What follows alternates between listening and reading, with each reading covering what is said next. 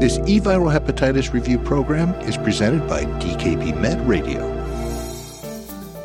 Welcome to the continuation of our eViral Hepatitis Review Special Edition, focused on Hepatitis B. The multimedia expert commentary section has already been published and is available without charge at eviralhepatitisreview.org. In that part of the program, eViral Hepatitis Review Program Director Dr. Mark Sulkowski, Professor of Medicine at Johns Hopkins School of Medicine and Director of the Division of Infectious Diseases at Johns Hopkins Bayview Medical Center, described the current evidence-based research in three key areas in the management of hepatitis B. 1. Medication selection for CHB management in special populations.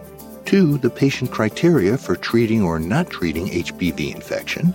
And 3. Managing HBV co-infection with HIV, HCV, and/or HDV. Dr. Sulkowski also reached out to some of the medical community's top hepatitis B experts to provide additional commentary through short discussion clips. In this part of our special edition program, we present the fuller discussions with those additional experts. I'm Bob Busker, Managing Editor of eViral Hepatitis Review, and I'm here with the aforementioned Dr. Mark Sulkowski. Dr. Sulkowski, thank you for joining us today. Thanks, Bob. I'm thrilled to be here. Looking forward to the discussion. Our first topic and our first learning objective is discuss medication selection for CHB management in special populations. In the multimedia part of this program, you spoke with Dr. Jordan Feld about using PEG interferon to manage HBV infection. Before we go to the rest of that discussion, if you would please, Doctor, tell us a little bit about Dr. Feld and why you chose to speak with him. Professor Jordan Feld is a world-renowned clinician scientist at the Toronto Centre for Liver Disease, where he holds the R. Phelan Chair in Translational Liver Research. In Toronto, he leads a large research program that's focused on new therapeutics and diagnostics for viral hepatitis B and C. He also serves on the AASLD IDSA HCV treatment guidance panel and is internationally recognized for his expertise in hepatitis B. I'm very pleased he's joining us today to share his knowledge with me and our audience. And with that as introduction, here's the rest of the discussion between Dr. Mark Sulkowski and Dr. Jordan Feld. Well, today I'm joined by Dr. Jordan Feld. Jordan, thank you for joining me. Great to be here. Well, we're going to talk about current antiviral therapy for hepatitis B today. I'd like to start with a patient population we're seeing frequently, that is older adults who may have renal insufficiency. Help me understand how you choose which of the nucleoside therapies to use in that patient population. Well, you're right, Mark. This is an area where we really do have to give some thought. And as you know, particularly tenofovir disoproxil fumarate, or the standard TDF, is associated with renal toxicity. And I think it's important when you think about this population, it's not only whether someone actually has renal disease today, but it's whether they're potentially at risk for renal disease, because we're thinking about when we start patients on therapy that they're often going to be on this long term. So as you mentioned, elderly populations, even if they normal renal function now, may have trouble down the road, but also in people with risk factors like hypertension or diabetes. These are things that I'm going to be thinking about and saying, maybe TDF isn't going to be my first line therapy in that patient population because of this risk down the road. Now, in someone without lamivudine experience, I'm very comfortable using entecavir as first line therapy where the renal concern is less of an issue. Or alternatively, if they really do need to be on a tenofovir-based regimen, then TAF, tenofovir alafenamide, is a nice option where it is less of an issue with renal and bone concerns.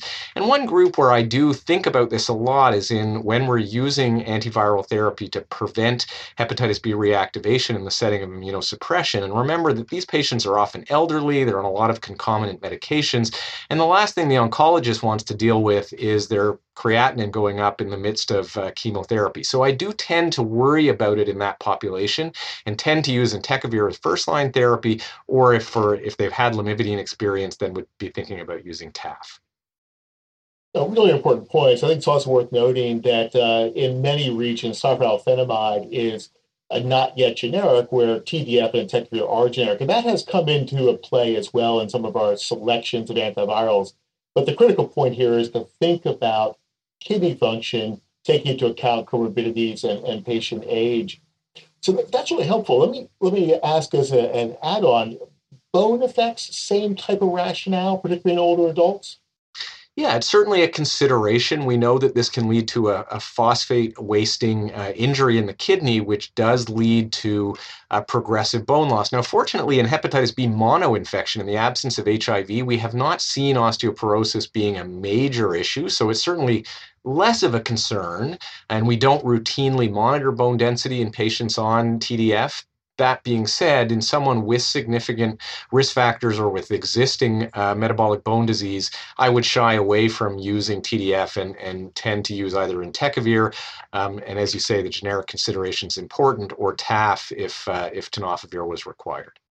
Let's move to another unique population of people where we certainly sometimes think about which medicine to choose, and that's women who are pregnant. There now is a firm recommendation to use antiviral therapy to prevent mother-child transmission starting somewhere between week 28 and 32 of pregnancy. Typically, that's tenofovir disoproxil fumarate, but where do the other medications fit in? How are you using TAF? Yeah, I think the most important thing to stress here is not to forget to do this because we so often see women with high viral loads and e antigen positive that are not getting antiviral therapy in late pregnancy. And that really does increase the risk of vaccine failure, even if the child is vaccinated at birth and gets hepatitis B immune globulin. And then there's no question here that the recommendation is to use a tenofovir based regimen. There's very good safety data, both from the hepatitis B literature and also from the long experience in the HIV world as well. So we know that these drugs are safe. We've been using TDF as first line, and that still tends to be my practice. There have been some examples of using TAF in small series that have been reported showing good efficacy and good safety data, and there's no reason to think that it wouldn't be safe. The active ingredient is the same. So in a scenario where someone had renal disease in pregnancy, I might opt for TAF, but really TDF would be my go-to in the setting of pregnancy. And entecavir is generally not, that doesn't have as clear a safety profile with much less experience and some teratogenicity in animals. So we would really shy away from using that and focus on the tenofovir-based regimens. Well, that's great. Very clear guidance on how to prevent mother-child transmission with therapy. The last topic I want to dig into is a bit controversial. One of the goals of antiviral therapy is to prevent hepatocellular carcinoma. And over the last several years, there's been some prospective cohort studies suggesting that one treatment may be more effective at preventing the development of HCC compared to another. Now, these are generally comparing tenofovir to entecavir, but it's been a very controversial issue. I have to say, I've had a couple of people ask me about these data. How would you respond to the emerging and controversial data on this topic? So this is a super interesting area, and it's really nice to see that there's been some digging into it to try to answer the question, but I would agree with you that it's still a little bit unclear. And although some studies have shown that the risk with tenofovir of HCC is lower than in patients treated with entecavir, I think it's really important to take a step back and think about the plausibility of that and also some of the potential biases in the data. Some of the data coming from Asia particularly, it's important to recognize that entecavir was available earlier, so people had been on this therapy for longer. There may have been a bias for treating patients with more advanced disease who are at higher risk of cancer, and this may lead to a bias. And although there's been really significant efforts with statistical methods to control for these biases, whether you completely eliminate them isn't so clear. Not all studies have replicated this response. So I guess what I would do, I must admit I have yet to have a patient ask me about this. Maybe our folks up in Toronto are not quite as savvy as those down in Baltimore, but if they did ask me about this, I think I would have a candid conversation with them about what the data show, where the controversies are, and then really whether there's a reason that it would be better for them to be on a tenofovir-based regimen, for example, if they have lamivudine experience, or if alternatively they're at a risk of renal disease and an entecavir-based therapy would be a safer strategy if, for example, they can't access TAF for financial reasons, then I might say, look, from a medical area where there's clear evidence, this is still the better strategy. At least for now, I am not routinely switching patients on stable entecavir therapy to a tenofovir-based regimen. Dr. Feld, thank you for joining me, and thank you for sharing your expertise with our eViral Hepatitis Review audience. Thanks for having me. Very nice. Our learning objective for this section is discuss medication selection for CHB management in special populations. Dr. Sulkowski, what do you see as the key points our audience should take away from your discussion? I had a very engaging discussion with Dr. Feld with really three key take-home points. The first is when caring for people who are older, perhaps with renal insufficiency, selecting medications that are easier on the kidneys, things like tioprolenol and entecavir. The second, when treating women who are pregnant, where we're concerned about mother-to-child transmission, using tenofovir-based therapies and avoiding entecavir. And the final discussion point was around the risk of hepatocellular carcinoma and the different types of therapy, entecavir and tenofovir. Dr. Feld shared with us that the evidence is not sufficient to use these data to select one treatment over another. Thank you, Doctor. In your commentary issue, you explained how the course of HBV infection is dynamic and that not everyone infected needs treatment. For an additional perspective, you called on Professor Nora Turow from USC. Before we go to the rest of that discussion, if you would please, Dr. Sulkowski, tell us a little bit about Nora Turow and why you chose to speak with her. Dr. Nora Turow is from the University of Southern California Keck School of Medicine, where she's a professor of medicine and the chief of gastroenterology.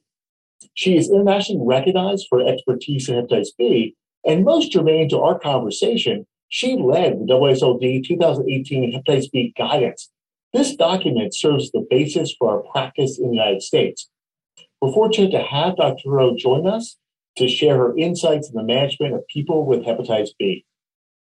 Keeping in mind our learning objective of describe considerations for patients whose HBV disease is characterized as not meeting the criteria for treatment, here's the rest of the discussion between Dr. Mark Sulkowski and Dr. Nora Turow.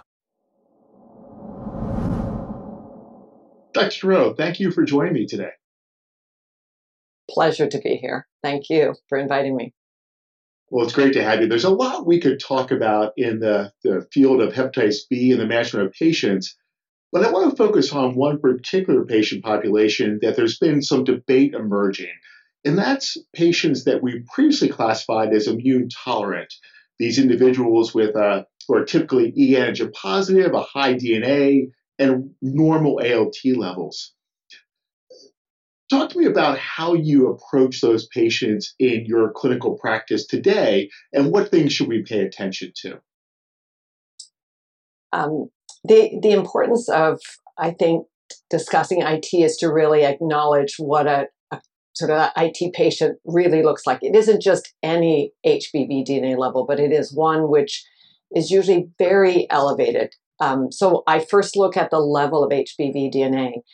They're typically greater than 10 to the 7 log or higher. These are not individuals who have really lower levels of HBV DNA. And if you do see someone whose viral level is under that 10 to the 7th log, then I think you should consider whether they really are immune tolerant or not, or whether they may be somebody who's already transitioning into, say, a more immune active phase. So that's the first thing.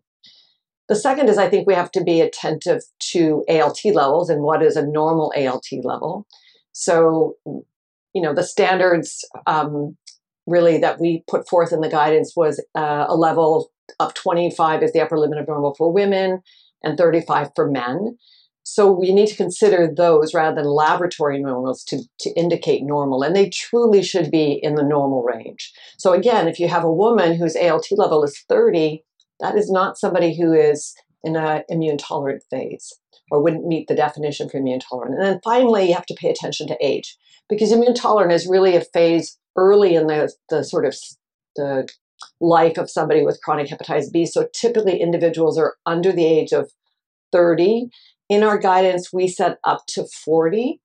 But in truth, I actually think 30 is probably the right number. And then when you get over 30, you should again be starting to think maybe they really are transitioning, trying to really evaluate them more carefully for activity, even low-level activity that might warrant treatment. So for me, looking carefully at where they have very high levels of virus, paying attention to age, paying attention to what is normal ALT levels are the key things. And And I still do not treat those individuals. I know this is an incredibly controversial area. And again, there are more data coming forward about sort of the pros and the cons of treating such individuals. But at the moment, I'm just very vigilant about following those HBV and ALT levels, paying attention to age, and really not treating them until they really demonstrate to me that they are meeting a kind of criteria for treatment. Well, those are really excellent points. And I do want to emphasize this point about what is a normal ALT level for humans to have. And I think this lab reference range continues to be a vexing problem in hepatitis B that we just have trouble getting away from. But I do think that's an incredibly important point. And I do anticipate that we'll also see some evolution in how we think about this population. But I think one of the points is that the antiviral drugs we use, when you're talking about levels of viral replication that are that high, really aren't necessarily that effective in driving the virus level to undetectable. And that's also one of the reasons why I tend to agree with you in terms of not treating these truly immune tolerant patients, the ones who are younger. Well, you raise another really excellent point, and which is you emphasize the need to monitor patients, particularly those for whom you don't recommend treatment. And the guidance does outline specific intervals and tests to monitor over time.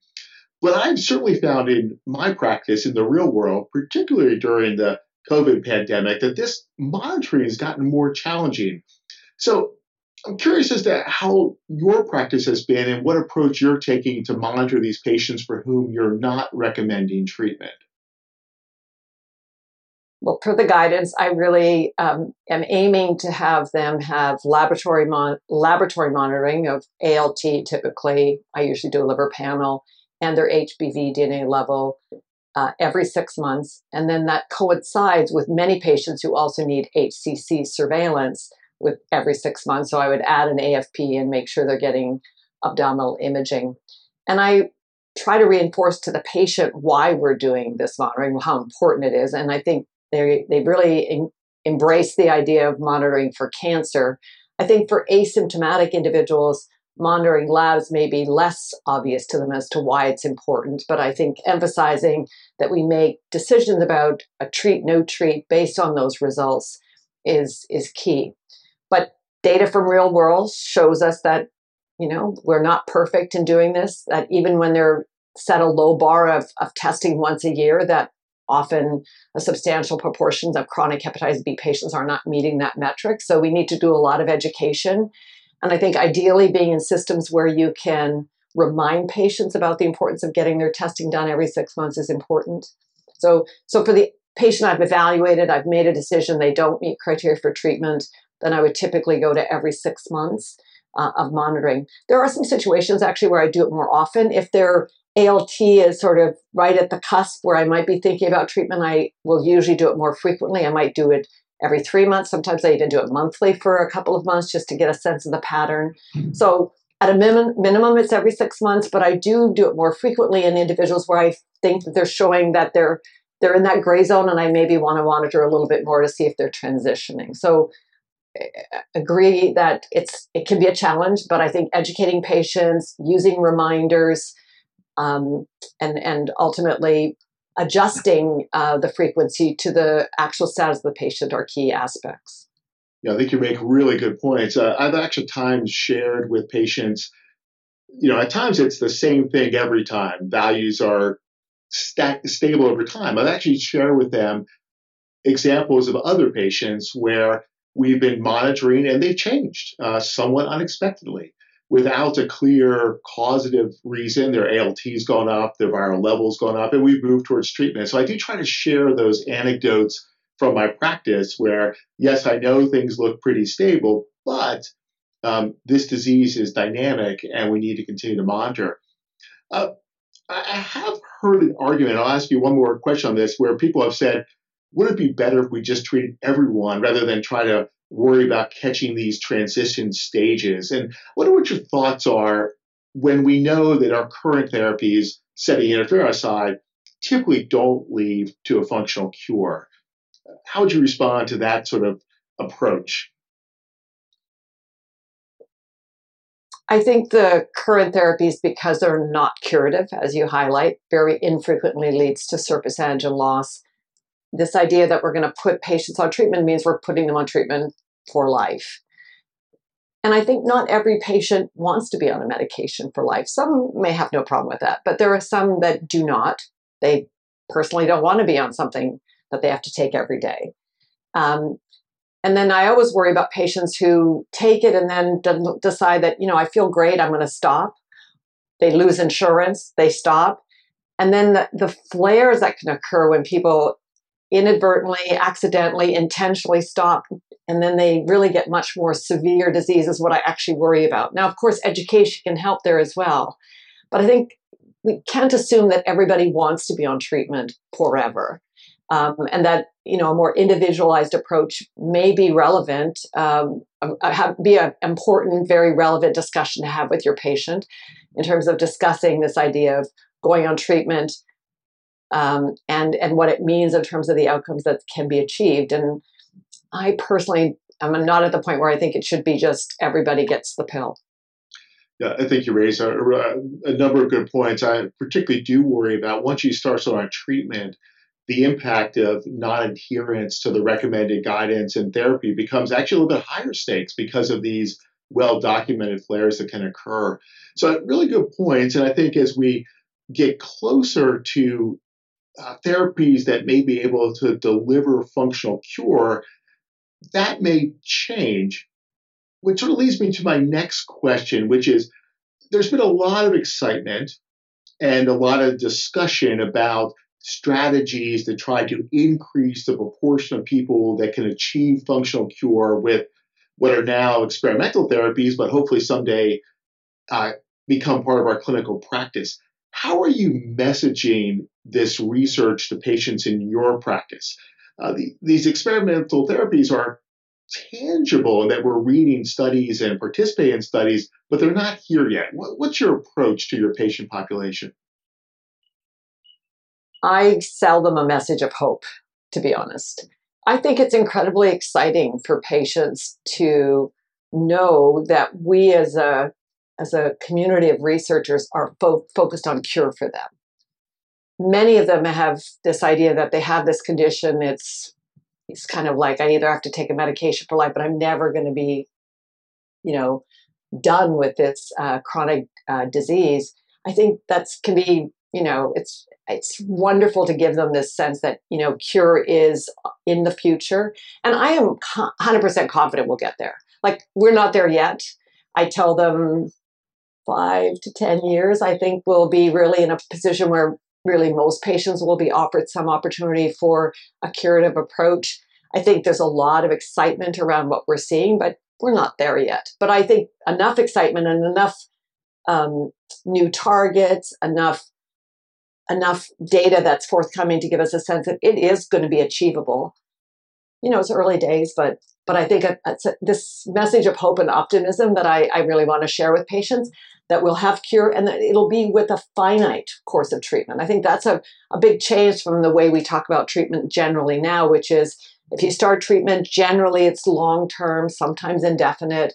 In the future, we'll be talking about a finite course of treatment with a high rate of cure. I think that's incredibly encouraging for patients to hear, to know that in their lifetime, that's likely to be something they'll see.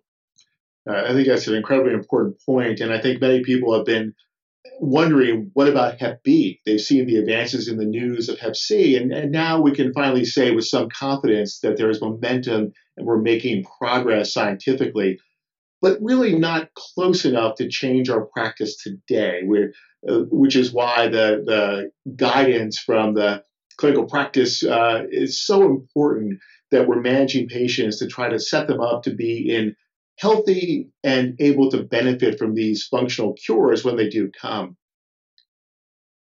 Agree. And I think you're right. I mean, it sets the stage as sort of why our guidance coming out now. Would it be premature given all these new drugs? And I would say no. We have a lot to update now. And then one can envision that as new therapies are approved, that we'll see sort of a more rapid revision to guidance going down, in the future. But at the moment, yes, we're due for an update because there's already changes to how we think about practice that's independent of these new drugs, but to some extent is influenced by that future, right? So I think it's timely that we have a new guidance, hopefully in the very near future. Well, I'll leave with that optimistic idea of changes occurring so rapidly, we have to update the guidance in real time. So with that, Dr. O, thank you for sharing your thoughts with our eViral Hepatitis Review audience, and thank you for joining me today. My pleasure. Thanks so much for inviting me. Excellent conversation, doctors. Our learning objective for this section is describe considerations for patients whose HBV disease is characterized as not meeting the criteria for treatment. Dr. Sulkowski, what do you see as the most important points our audience needs to remember? Dr. Turow shared with us some really important points. I want to highlight 3 key take-homes. The first, we discussed the approach to the so-called immune-tolerant patient. She shared with us that the key is to carefully evaluate these people to understand the impact of hepatitis B, and not just simply to label them, but to really think through the implications of treatment. The second was monitoring people who are not on treatment. And the emphasis here was every 6 months measuring ALT and DNA levels. And the final point was the question of why not treat everybody with hepatitis B viremia. And we talked a bit in depth about the idea that we have new therapies coming that are in clinical development, and that for many people, observation may be the best course of action until we get curative therapies for more people. Thank you, Dr. Sulkowski. Your expert commentary section of this program, and in case anybody missed it the first time, it's available without charge at eviralhepatitisreview.org, detailed the management considerations for patients whose HBV infection is complicated by coexisting HIV, HCV, and/or HDV disease. For an additional perspective, you reached out to Dr. Deepika Bhattacharya from the David Geffen School of Medicine at UCLA. Tell us why. Dr. Deepika Bhattacharya is an associate professor of medicine at the David Geffen School of Medicine at UCLA. There, she studies hepatitis B and HIV co-infection with a particular emphasis on mother-to-child transmission. She also serves as the chair of the ACTG Hepatitis Transformative Sciences Group, leading research into novel hepatitis B therapeutics. She is internationally recognized for expertise in HIV and hepatitis B co-infection, and I'm thrilled that she's been able to join us to share her insights into this important population and other people with co-infections and hepatitis B. Our learning objective is discuss management considerations for patients whose HBV infection is complicated by coexisting HIV, HCV, and/or HDV disease. With that in mind, here's the rest of the discussion between Dr. Mark Sulkowski and Dr. Deepika Bhattacharya. Well, I want to thank Deepika Bhattacharya from UCLA for joining me today. Deepika, thank you for sharing your expertise with our audience. Oh, Mark, the thanks is to you. It's such a privilege and an honor to be able to work with you. So thank you for having me. So we've got a lot to talk about. I want to first ask you a question about prevention of HIV. And certainly in my practice, I've had some individuals with hepatitis B infection, no HIV, who are asking about their options for HIV prevention or PrEP. And we're really lucky that we've got both oral prevention with tenofovir emtricitabine, and we've got the injectable option with cabotegravir. Talk to me about how you would approach a patient with hepatitis B who wanted to also be sure to use medications to prevent HIV infection. Yeah, no, it's a fantastic question. So a couple of quick initial points. And the first is, again, I think this really highlights the importance of hepatitis B screening prior to initiating pre-exposure prophylaxis, and in those who are non-immune, hepatitis B vaccination, because sometimes I do think that gets lost in the shuffle. And, again, the reason that this is so important is that the medications that we use or some of the medications that we use for HIV prevention, i.e. tenofovir and FTC or tenofovir 3TC, also treat hepatitis B. So in this scenario, I think the second most important point is that chronic hepatitis B infection is not a contraindication to PrEP with tenofovir emtricitabine. And really, the first important point in somebody with hepatitis B infection who desires HIV PrEP is to identify whether or not they need treatment for their hepatitis B disease. And we do that by assessing fibrosis status, hepatitis B serologies, including the hepatitis B e antigen, ALT, and hep B viral load. If criteria for HBV therapy initiation are met, then we have to ensure that they are on tenofovir and FTC containing PrEP, and that they should be continued on this for the duration of the requirement for hepatitis B therapy. And ideally, that should be co-managed with somebody with expertise in the treatment of hepatitis B disease. In those who do not require treatment for their hepatitis B disease, I would probably still favor pre-exposure prophylaxis with tenofovir FTC. And that's because it will also ultimately treat the hepatitis B disease.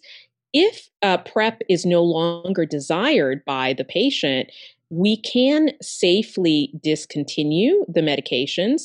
In one study of 12 participants with chronic hepatitis B without advanced fibrosis, and perhaps that's actually the key point, is you need to make sure that they don't have advanced fibrosis, which in and of itself would be a reason to treat for hepatitis B.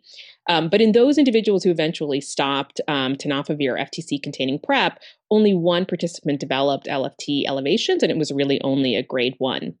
And so, again, ideally, we like to continue therapy, but we can discontinue if necessary. I think one important point is that the intermittent dosing for tenofovir FTC containing PrEP, the 2-1-1 dosing, is not recommended because of the frequent discontinuations and the risk for flares.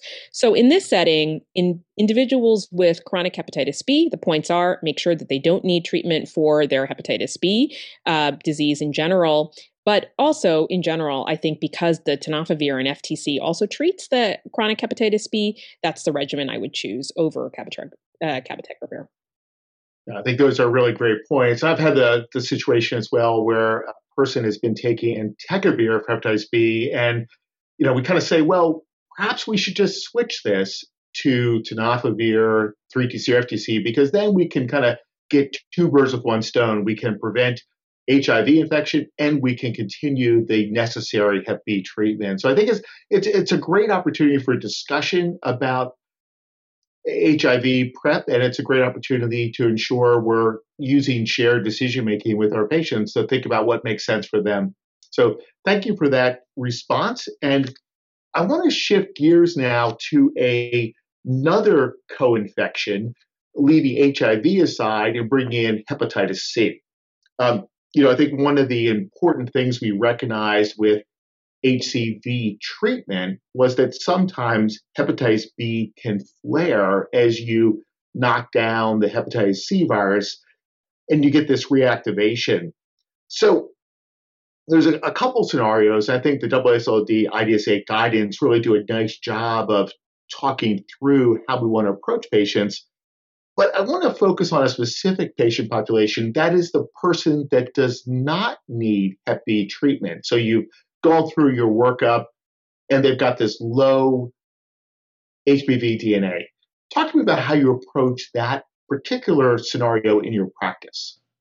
Yeah, perfect. So, Mark, great question. And as you've outlined, we've kind of already we've gone through the decision making that this person does not need hepatitis B treatment, because that's really the most important thing. And in those patients who do need hepatitis B treatment, they should be started, no questions asked. But in those individuals with low HBV DNA or undetectable HBV DNA, but hepatitis B surface antigen positive, who don't meet criteria for treatment, the AASLD IDSA HCV guidance proposes really two approaches.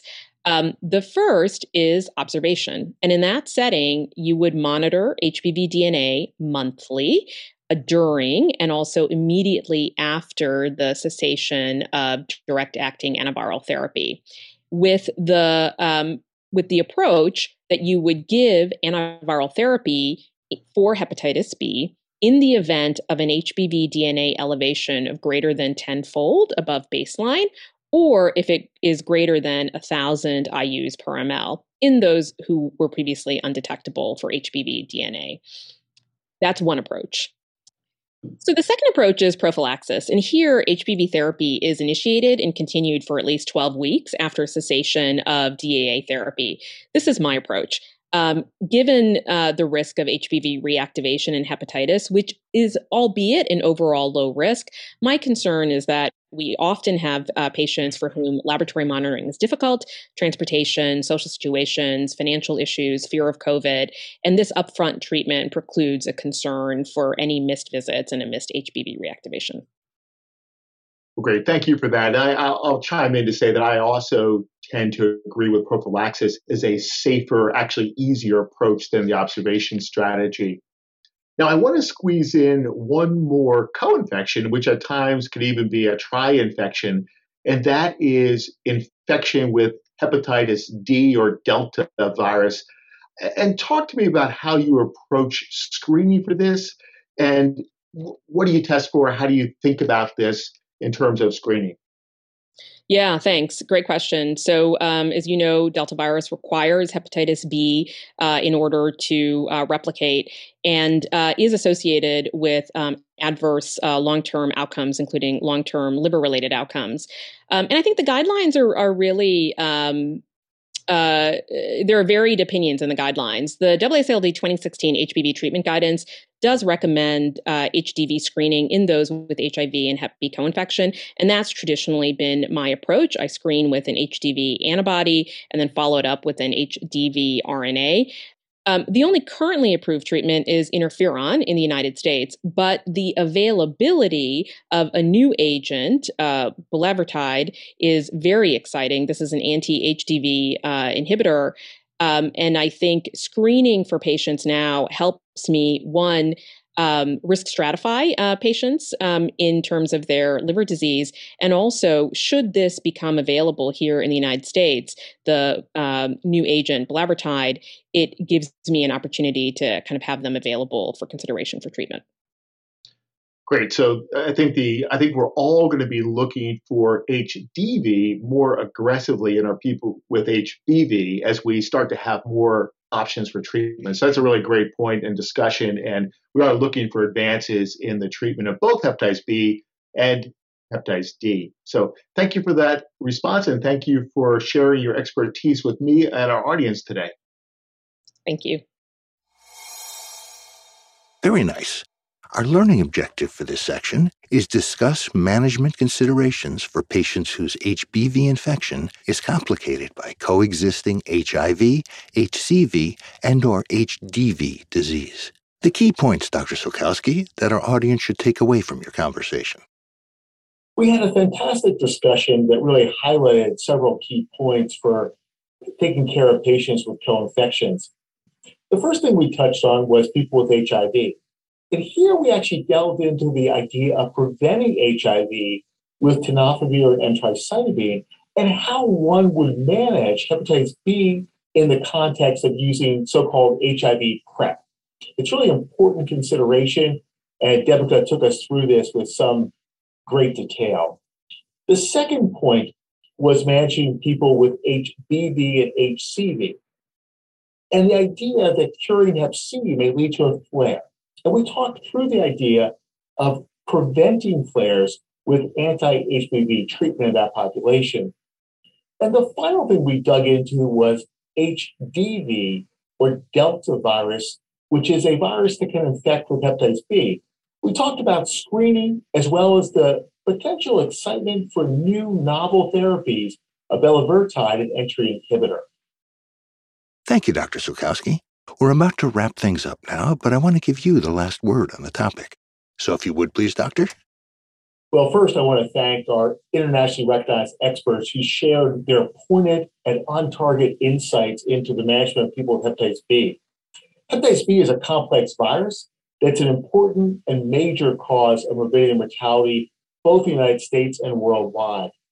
We're poised to have new insights and new treatments for hepatitis B, and our experts really caught us up to date on how we should be approaching this patient population.